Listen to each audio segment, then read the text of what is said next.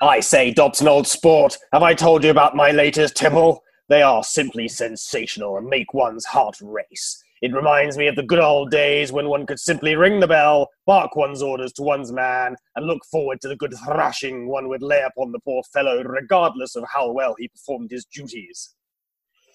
My goodness, Peterson, they sound positively divine.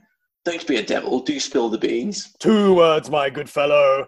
F.I.G. Newton. Truly a culinary marvel, and possibly one of the best examples of modern innovation that isn't an absolute abomination of progression.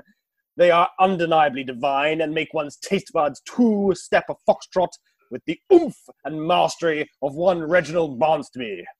The succulent centre and scrummy surround are just remarkable. They sound absolutely top drawer, old bean. Where would one go to acquire such a delicacy?